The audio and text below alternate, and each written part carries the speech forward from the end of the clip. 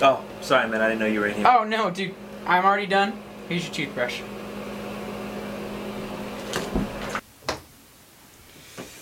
What are you doing? Ugh, did I sleep good or what? In my bed. Dude, have you seen mine? This is like a new coffin. Thanks. I appreciate it.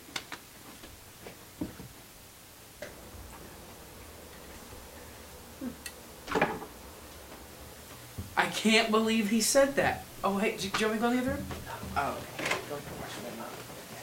I know. No, you too. All right, I'll see you next week. Bye. Who was that? Actually, it was your mom. My mom? Yeah, well, she sent you the cookies, and they were really good, so I had to give her a call. For an hour? Well, you know, one conversation led to the next, and we really hit it. You know, she's a sweet woman. You should call her more often. We're actually meeting for coffee next week. Are you serious? It was like everything was fine until we started spending more time together. And now it's like we're best friends, buddies. At least to him we are. Delano and I, we're buddies now. You know, I never thought I'd get along with a daywalker so well. You might even say we're best friends. Oh, that night dweller has crossed the line. Now I just don't know. But I do know I have to do something about it.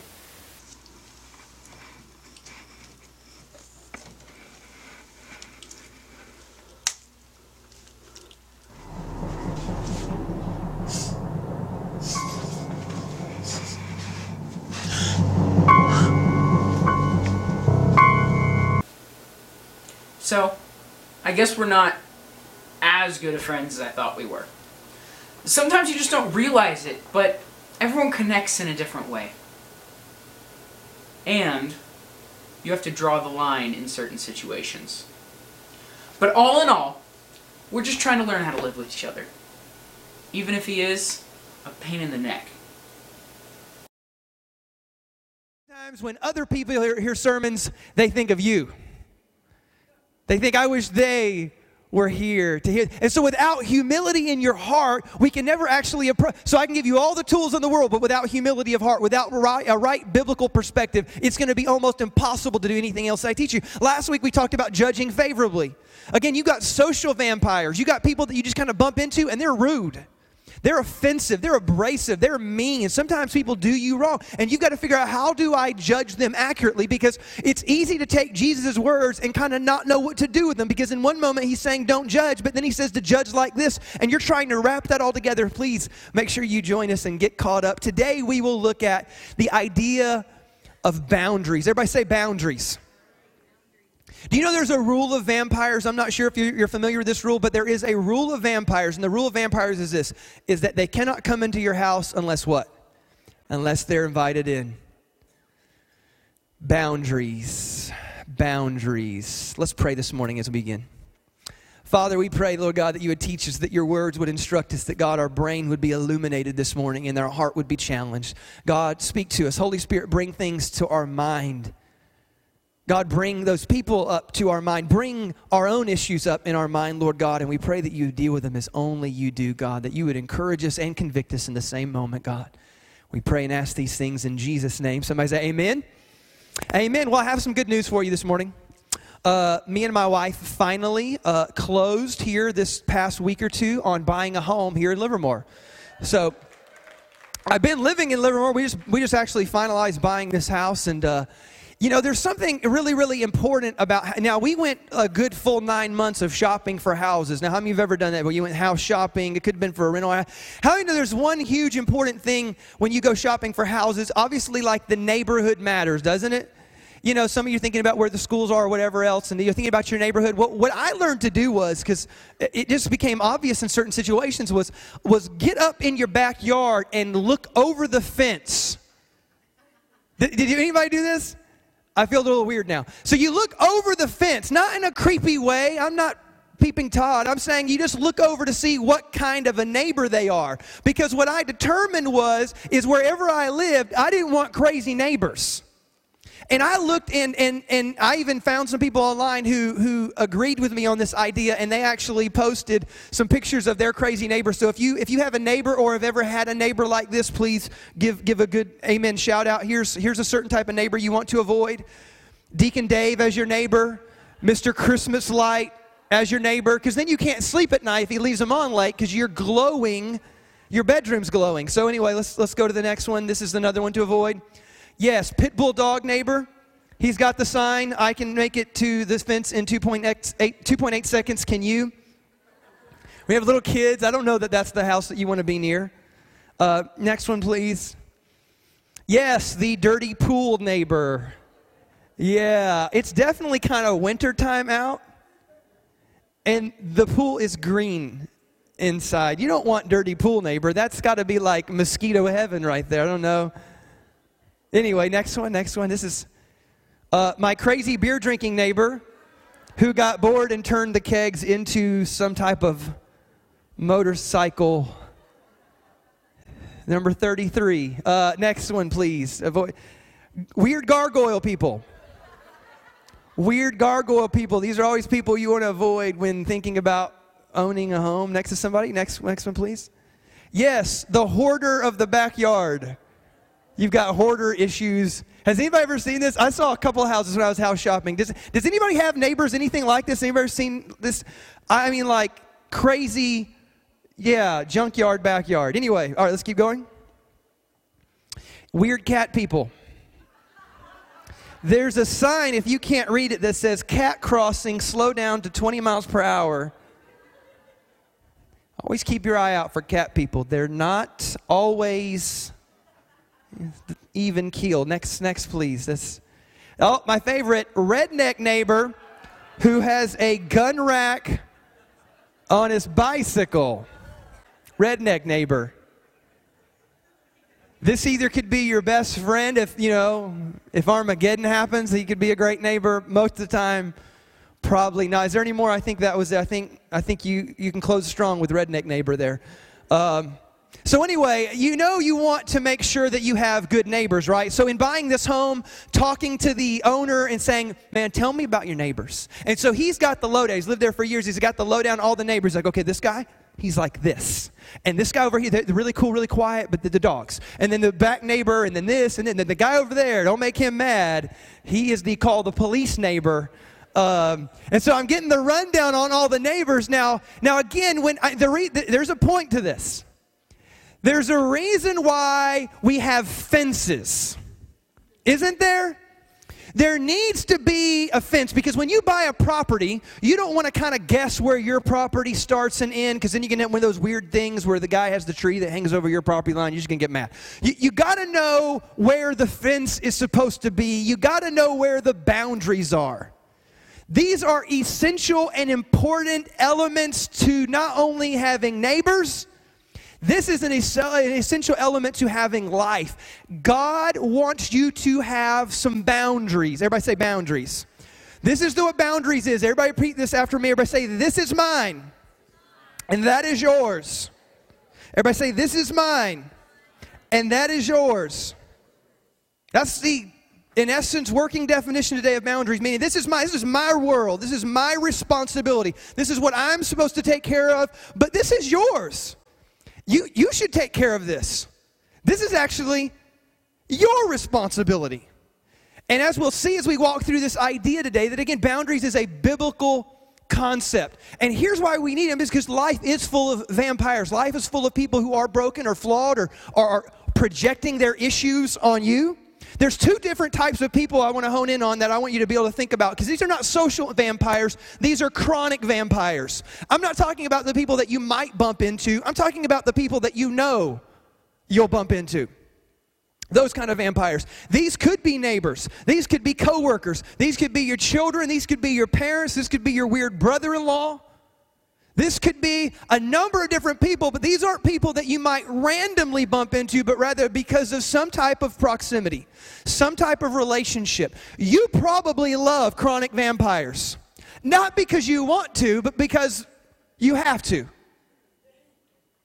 Chronic vampires, the first type of chronic vampire that I'm referring to that really sucks the life out of you is the out of control person usually has something to do with some type of an addiction. They could have a substance addiction, a gambling addiction, alcohol addiction, a pornography addiction. I'm talking about people who are just wild, people who are just rampant, don't care, don't have personal boundaries themselves, don't have maybe high moral values, and just kind of free-for-all for life. And they're just kind of out of bounds, out of control. These people, they can suck the life out of you. But there's also some other sneakier vampires. I would say these are not out of control. These are the over-controlling type vampires. These are the people in your life who, they want to have a say. They want to control. They want to have input. And they'll typically do it by one of two ways. The first way is they'll do it by anger. You're going to do what I say, or I'm just going to get mad. You're going to do it my way, or I'm going to yell. You're going to do what I want, or I might even get physically violent. And I'm going to control this situation out of anger. But then there's the guilt trippers, the passive aggressive, the manipulators, the game players, and they don't control by force or by anger. They control rather by guilt and by their words. And how many ever heard phrases like this? Well, you know, if I had it, I would give it to you. Well, maybe after I'm dead and gone, then you'll be sorry. You have no idea how much I sacrifice for you. How can you abandon the family like this? This is my favorite one. Do you know how long I was in labor with you? And there are these words that we use to create leverage. They're not words to bless and encourage or empower, but it's to kind of manipulate and control. This can be done religiously too. Don't get it twisted. People who say they follow Jesus still have some vampire in them, and they will bust out some phrases like this. How can you call yourself a Christian? I thought Christians were supposed to, you fill in the blanks. All of a sudden, somebody's hemming you up for a loan. Like, I thought Christians were supposed to be generous. Yet not to the gambling addict. Go get some help. I just said that. I'm sorry. That's not my notes. Or the, well, doesn't the Bible say? And then they try to use Scripture to leverage you into getting you to do what they want you to do. Is anybody rolling with me this morning? Anybody ever seen this before? Anybody ever heard phrases like this or heard a story? Other people, clearly. You probably don't have anybody like this in your family, so we're here just to help others in the world.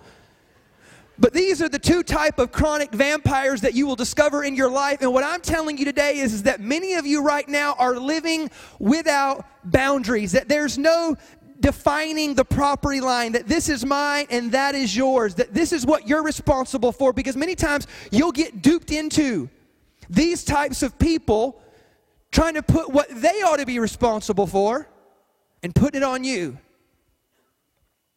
Let me give you some scripture ideas. Proverbs chapter 4, verse 23, the Bible says this, above all else. Now, real quickly, this is just a Bible lesson here, real quick nugget. Anytime the words above all else, now how many know scripture is kind of scripture? That thing's already holy. So if inside the holy book there's a thing that says above all else, I mean, you really ought to hone in on that one. It's like when Jesus says, truly, truly, I say to you. I mean, you better just lock that in. Radar, get your highlighter ready. Above all else, do what? Guard your heart. You know what that means? There needs to be some boundaries. There needs to be some protection. If you were guarding something, depending on the level of redneck in you, you might have a shotgun ready to go. You might have a dog that can get to the fence in 2.8 seconds. You might have a security system installed. You've got something to protect it because it's vitally important. Because if this goes down, the whole ship's going down. And he's saying, above all else, guard your heart for everything. Everybody say everything. Come on, a little everything. Everything you do flows from it. Everybody say boundaries. I got another one. Check this out. This is Psalms chapter 1. I like the New King James Version. But blessed is the man who does not walk in step with the wicked, or stand in the way of sinners, nor sit in the company of mockers. This is one of those scriptures that lets you know, and again, this word blessed here, this is the Hebrew word for happy.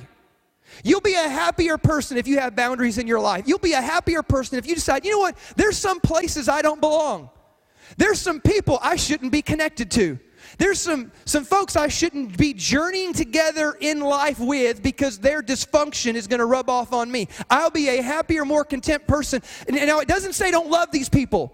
This is what you've got to understand. We're not talking about love. This is a thought you need to kind of put in your heart, that ultimately you can love people in some long-distance relationships sometimes.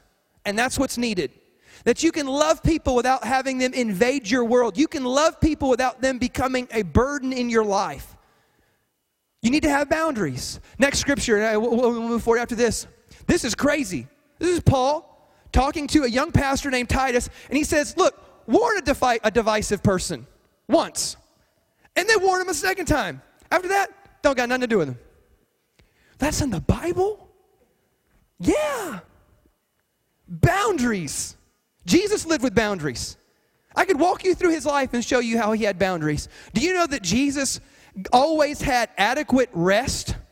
Always got a good meal. He had a good old kosher Mediterranean diet, was eating pretty good. He always got good rest, and he always took, listen to this, he always took personal time. There were moments, the disciples, early on, it took them a while to figure this out. Jesus would have a day where he healed people, and then they'd wake up the next morning and the crowds would be back and they couldn't find Jesus. You know where he had gotten up early to go pray and be alone with his heavenly Father. And then when they finally find him, after him having some alone time, they come back and they say, hey, Jesus, everybody showed up so they could, get some more of you. And he goes, I'm sorry. I've got to go. And he literally is not need-driven, but is rather purpose-driven in life. And if we all examined our own heart, what we'd probably find is that many times when it comes to the chronic vampires in our lives, we get very need-driven when it comes to them. They need our help. We think they need our help. We're always worried about their needs, worried about what they're going to do, and we end up missing God's purpose for our life because we end up getting so bombarded with their perceived needs. So Jesus kind of models this idea. He has times where he absolutely rebukes people. It's called speaking the truth in love. There are times in his life when he says, that is wrong, you shouldn't do that anymore, and until you fix that, you can't roll with me. There's this young guy called, what's referred to in the Bible, no one knows his name, he's referred to as a rich young ruler. He comes to Jesus and says, hey, I want eternal life, I'm with you. Jesus corrects him about an issue in his life, and he says, I need you to fix this. And he says, well, I can't do that. He has to walk away sad because he's not willing to work on his junk.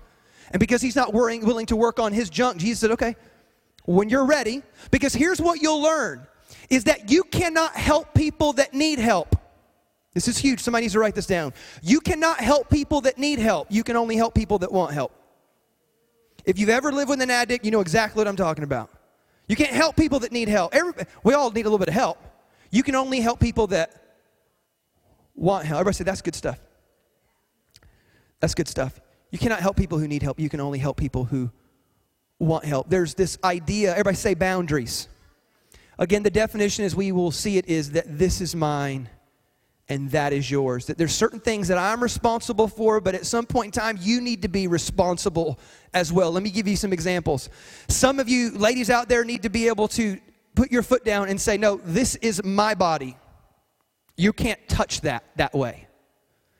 These are some boundaries. As a woman, that's your body. You can't touch that way. I'm not talking about married women. I'm talking about single women. When you get into marriage, it changes a little bit, but there's still a responsibility and a respect dynamic to that. This is my body. That's not yours. You can't touch it that way. Some of you need to look at other people in your life. Again, the chronic vampires that not only suck the life, what they're sucking is the time out of you. And you say, now this is my time. You can't demand that. This is my self-worth. You can't demean that. Many of us, we live around people who are verbally abusive. At some point, you have to learn to say no.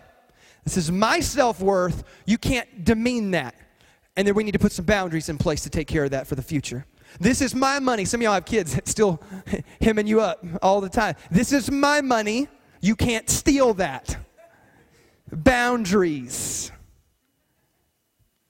Sometimes it works the opposite way, though. Sometimes you're looking at other people and you're saying, look, because they're projecting their junk on you. And you say, no. That's your anger issue. You don't get to talk to me like that. No, that's your addiction. Until you're willing to deal with that, I can't help you. Sometimes you need to look at, just again, all the different things that people have the ability to project on you and say, no, this is your responsibility. I can only help you when you want help. But I'm not going to live a life where you're constantly projecting your junk on me. It's quiet up here today. Here's a great thought that you need to write down. Unconditional love does not mean unconditional access. I'm telling you, you can still, I'm not saying don't love them. I'm saying you don't become a doormat to their issues. I'm not saying that you don't love them. I'm saying you still guard your heart. I'm saying that you sometimes need to call and get a restraining order. That's okay to Jesus. That doesn't mean that you don't love them. There is a difference, because here's the dynamic that plays in our heart. Some of you, and I would call you an enabler, and I love you, even though I just judged you, favorably. I love you, but you enable the people in your life to keep living that way and to keep doing those things and to keep projecting those issues on you. And the reason why you keep enabling them is it could be a few different reasons. One of them could be self-guilt. You just feel bad. Well, maybe they'll think I'm mad at them. Maybe they'll feel like I don't love them. Maybe this, maybe that. Or they're just firing back and guilting you and making you feel bad. Again, guilt trips are a form of manipulation. And so sometimes we think we're being selfish if I don't help them. That has nothing to do with it. Sometimes you're going to have to overcome some of your own deep-rooted issues to set some clear boundaries. Here's 3 boundaries that we're going to set when it comes to chronic vampires. Now, I can't dig into every specific issue. You call me up, we'll do a one-on-one, and we'll figure that out. But you know, by and large, some of the people who we would call habitual chronic vampires in your life. People who have major issues that you know you run into on a regular basis. There's 3 boundaries that you need to set into place. Number 1 is this. Everybody say physical boundaries. That was very unenthusiastic. Everybody say physical boundaries. Physical boundaries. Let me give you a couple of scripture ideas here. So there's one scripture in Proverbs, and it says this. It says, he who walks with the wise will become wise, but the companion of fools will be destroyed. Do you know what that means?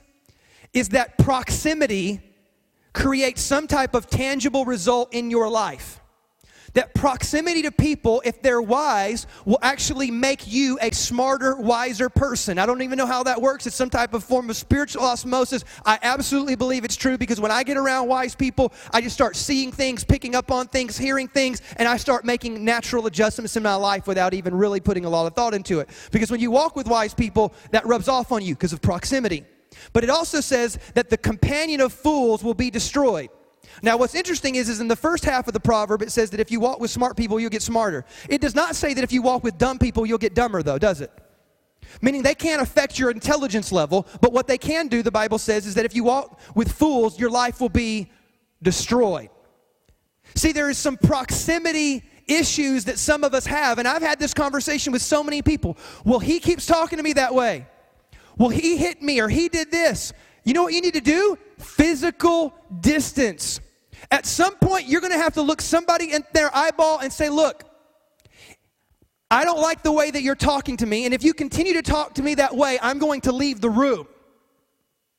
It might need to be, hey, look, I'm tired of you treating me this way, and I'm not going to allow that anymore, and if you continue to treat me this way, I'm going to leave the house. At some point, there may need to be some physical proximity. Paul has this same notion. He goes, do not be unequally yoked with unbelieving people.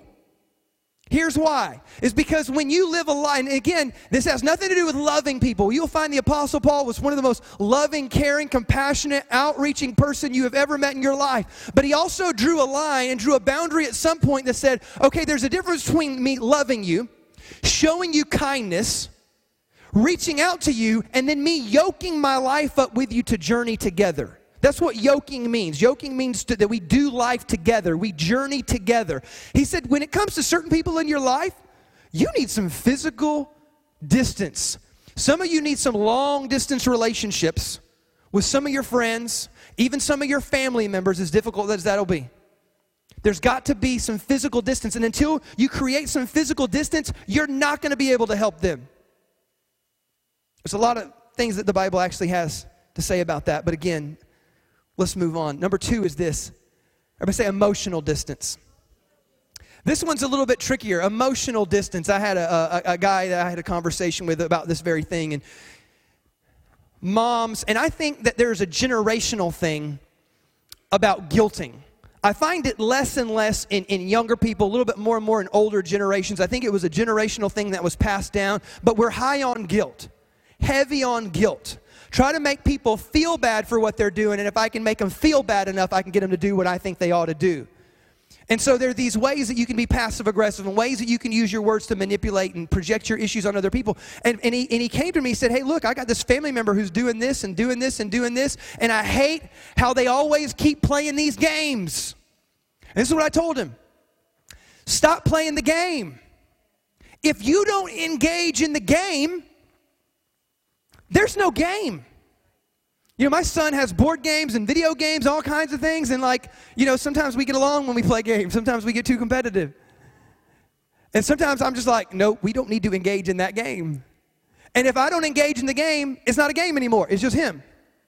Or it's just me. And because I just know this ain't going to go good. So sometimes we get wrapped up and suckered into the game of manipulation, and then we start arguing with them and fighting with them, and then it's like we all have our weapons. It's like you're one nation and I'm my nation, and I've got my own army and my own tactics and my own weaponry, and then we end up in a war with each other. Why are you even playing the game? And it's because we emotionally engage with other people. Let me give you some thoughts on this. If you want to get out of the game, one of the best things that you can learn is what Jesus said in the Sermon on the Mount when he said, let your yes be yes, and just let your no be no. That's some profound wisdom. I never thought about that before. That's brilliant. Psychologists have like volumes of books to like, Jesus summarizes these things. Let your yes be yes and your no be no. Some of us need to look at when people just start demanding of us or people start trying to rope us into the emotional game, and we just need to say, no, I don't want to have this conversation. No, I don't want to go on that trip with you. No, we're not going to do that right now. Some people will guilt you into their time. And you know what you need to say? This is a great phrase. No, that doesn't work for me. No. That doesn't work for me. I've got this, this, and this. And if you'd like to join me, that's great. If not, I'm sorry, we'll have to reschedule. No, that doesn't work for me. And sometimes we need to let our yes be our yes. And just say, yes, I'm going to do this, but no more. Yes, I'm willing to do this, but I'm not going to let you drag me along into more and more and more and more. And I'm going to... Okay. Do I need to bite this off? So there's some parents out there. And I love you to death. But there's some problems in this emotional game that you have played with your kids, because sometimes what we do is that we become the enablers in the situation because we never learned to say no when they was little. So you got a 2-year-old and they keep demanding and stomping their feet and pitching a fit, and you keep giving them what they want, and then it's like they get older. And then the stomping of the feet just changes. It gets like huffy and psh. Or slamming doors. It just keeps escalating. And now we've got full-grown adult children who have never been told no. And so they've got all these issues in their life, and you keep enabling their dysfunction. You keep enabling their issues. At some point, you got to say, no, we're not going to do that anymore. And guess what? Adult whining is still there. Adult pitching a fit is still there. And you're going to have to weather the storm. I'm just going to prepare you now. Just hunker in. It's going to get bad. But I'm telling you this, please, and somebody needs to write this down. Responsibility and consequences make strong people. Responsibility and consequences make strong people. Enabling people makes weak people. You have to ultimately ask yourself, as a parent, I am probably doing them an injustice by continuing to enable that type of behavior. At some point, my yes needs to be yes, and my no needs to be no. I need to stop playing these emotional games and just let it be what it is, and draw some boundaries. Now, here's the problem again. Some of us are so sweet and so kind that they take advantage of that sweetness and that kindness. And again, that's why you become an enabler. And here's part of the reason why. Somebody's not going to like this. Sometimes I hate doing sermons like this. Okay, some of the reasons why you're not able to say yes and stick by it or say no and stick by it is because you're emotionally needy. Emotionally needy people can never engage in what I'm talking about.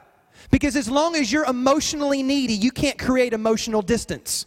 Because you're a part of the game sometimes too, and not wanting to see them mad at you, or not wanting to see them get their feelings hurt, or not wanting to see them hit some walls and hit some consequences because of your own emotional neediness of not wanting them to reject you, not wanting them to be mad at you. You're unable to let your yes be yes and your no be no. At some point, you have to be full in your relationship with God if you're going to pull this off.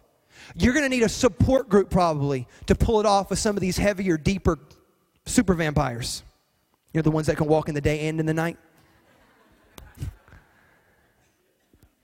Here's what I learned. Have you ever been to a party and were like really, really hungry? You knew that you were going to show up to that party and they had food, and then all the food they had was terrible? Or have you ever gone to a party and they were like, yeah, we're going to serve dinner at 7, and they didn't serve it till like 8:30? Doesn't that drive you crazy? And so here's what I learned. I learned this thing because anybody out there a picky eater? You just straight up picky eater. I'm a picky eater, man. I don't like vegetables and onions, and some people want to put onions in everything, and you know, the cross. And so, like, you know, I just recognize that I'm a finicky, picky eater. So rather than me show up to a party and be a whiner and complainer, which I'm not going to do, I'm just going to go ahead and snack before I go to the party. Because I know if I eat just a little bit, I'll be fine if food is running late. Or if I eat just a little bit, I'll be okay if I don't like everything on the menu. See, when I go and I'm already full, I don't need you to feed me everything I need in life. And some of us need to create that in our emotional selves. I'm already full in my relationship with God. I'm already full because I've spent time in prayer and scripture and reading, and I've dealt with some of my own junk and I'm already full. I don't need you to feed me all the time. So when I show up to your party, I can just be happy. I can be patient. I can be giving. I can let my yes be yes and my no be no. Because I don't need you to feed me. I'm not an emotionally needy person, therefore I can, if I need to, create emotional distance. So physical distance, some of us just have some friends and we complain about them all the time. Why do you keep complaining about them? Just create some physical distance. Some of us have emotionally, issues, and we just need to create some emotional distance. Thirdly is this is the third key, and we're going to kind of wrap this up here in just a second, is realistic expectations. Physical distance, emotional distance, realistic expectations. Some of us are so hurt over the chronic vampires in our life, and we get hurt every single week. And we get hurt every Christmas, and we get hurt every vacation, and we get hurt every other month. Why? Do you know what frustration is? Frustration, let me define it for you. Frustration is the gap between what I expect and what I experience. Okay? And what you need to do is shrink the gap. Because some of us, we have people in our life, and they keep doing us wrong. They keep abusing. They keep stealing. They keep doing these things over and over and over again and again. We need to at some point say, no, with some physical distance. No, some emotional distance. No, we're not going to go there anymore. And we need to create then realistic expectations moving forward. How many of you have ever heard this? There's a little, I don't even know where it comes from. It's the parable of the scorpion and the frog. It's a basic idea about the scorpion and the frog are together, and the frog's about, of course, he can swim. He's about to cross over the lake and the river. And the scorpion says, hey, buddy, I really need a ride to get over there. Can you give me a ride across the river? And he goes, no, you stupid. I'm a frog and you're a scorpion. A ride on my back. And he goes, no, I promise, I've changed. No, I'm a different person. No.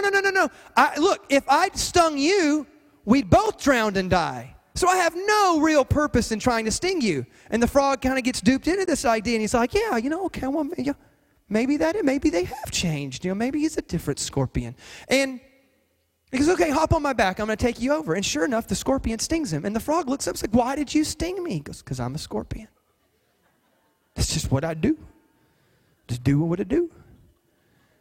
And the point of the parable is to kind of remind us The people who are chronic vampires, if they're not ready to take responsibility, if they're not ready to own it, if they're not ready to deal with those situations, we should not change our expectations about what is really going on in their life. And we need to do that without judging them harshly, without condemning, without throwing them under the bus, without saying there is no hope at all. Here's the key right here. You need to learn to lower expectations without lowering hope.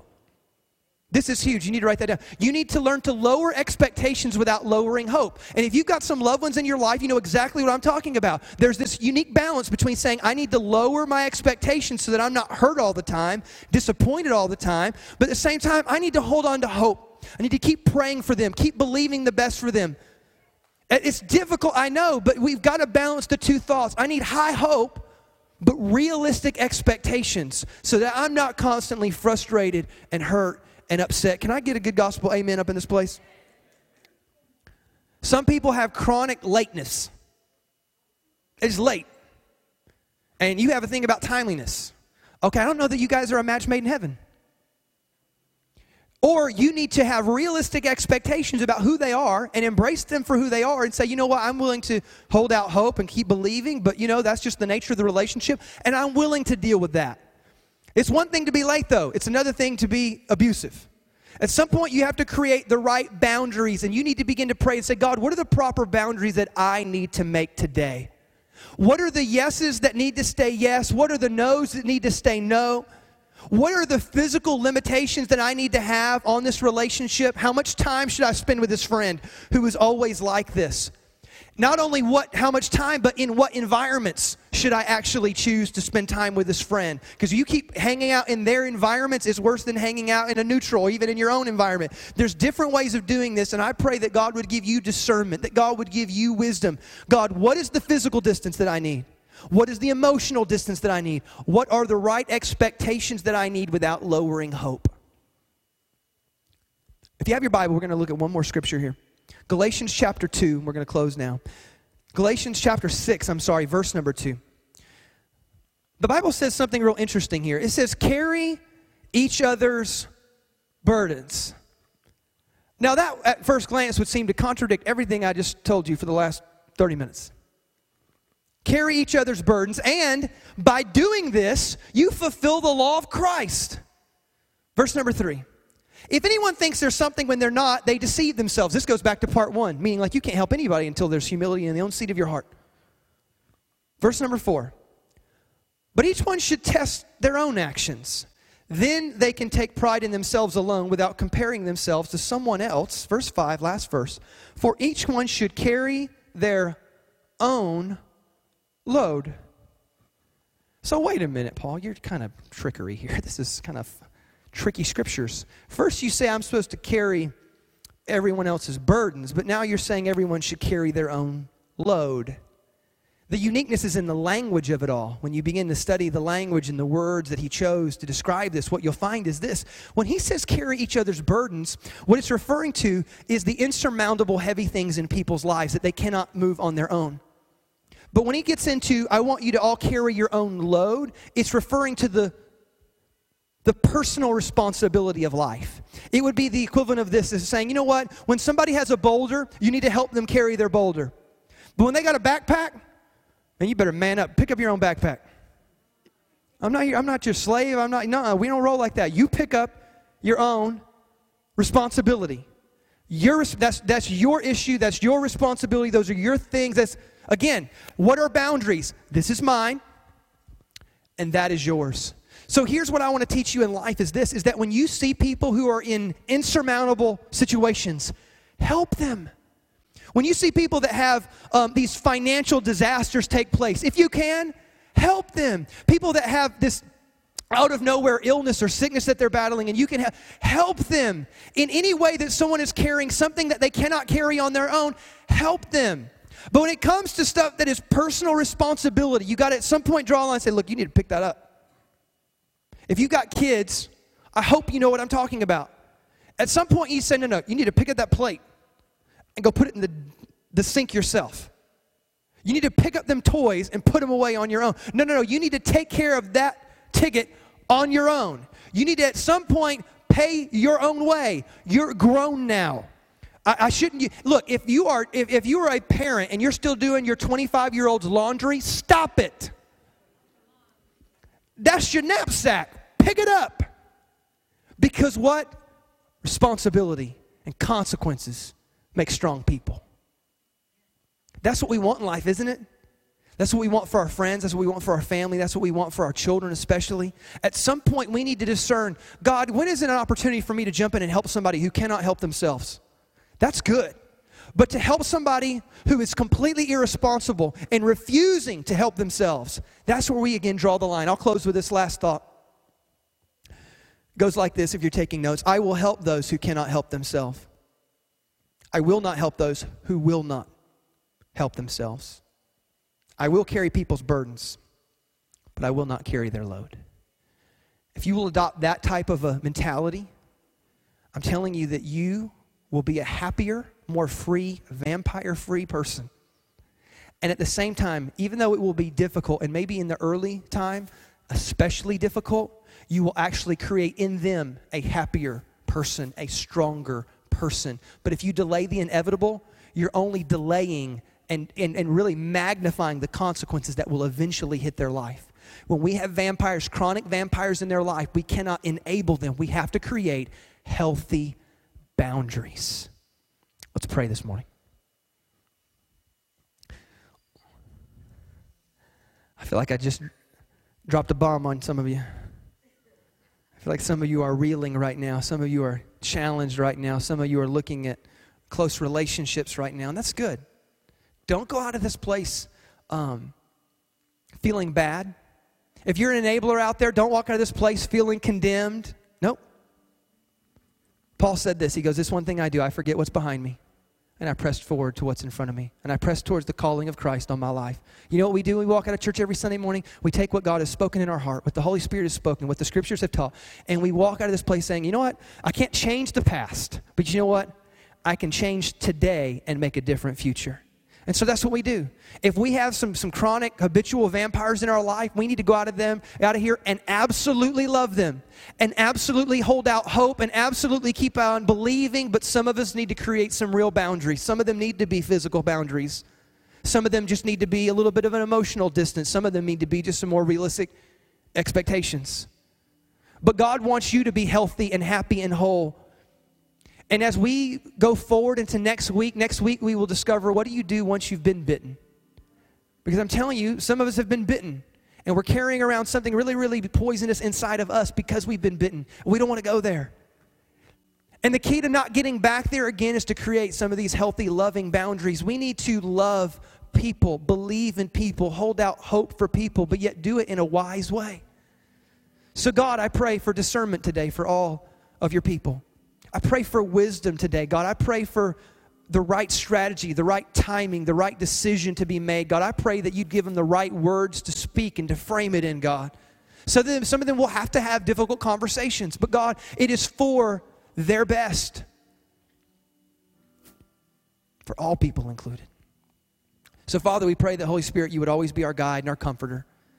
God, to guide us in the right words to say and then to comfort us when it might go bad, Lord God. We just pray that we would have your strength within us, Lord God, to let our yes be yes and our no be no.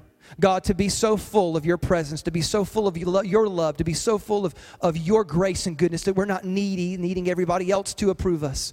You have approved us, God. You have called us. You have loved us, God. Let us rely and depend on that. God, I pray that we would be a people of the light, Lord God. A city set on the hill that cannot be hidden, God. I pray that we would be the salt of the earth, Lord God, the thing that gives flavor to the world around us and the people around us, Lord God. Let us be that light and salt as we go out of this place today, Lord. That is my prayer in Jesus' name. Somebody shout amen. Amen. Yeah, give the Lord a big hand clap this morning. I know it was a little heavy.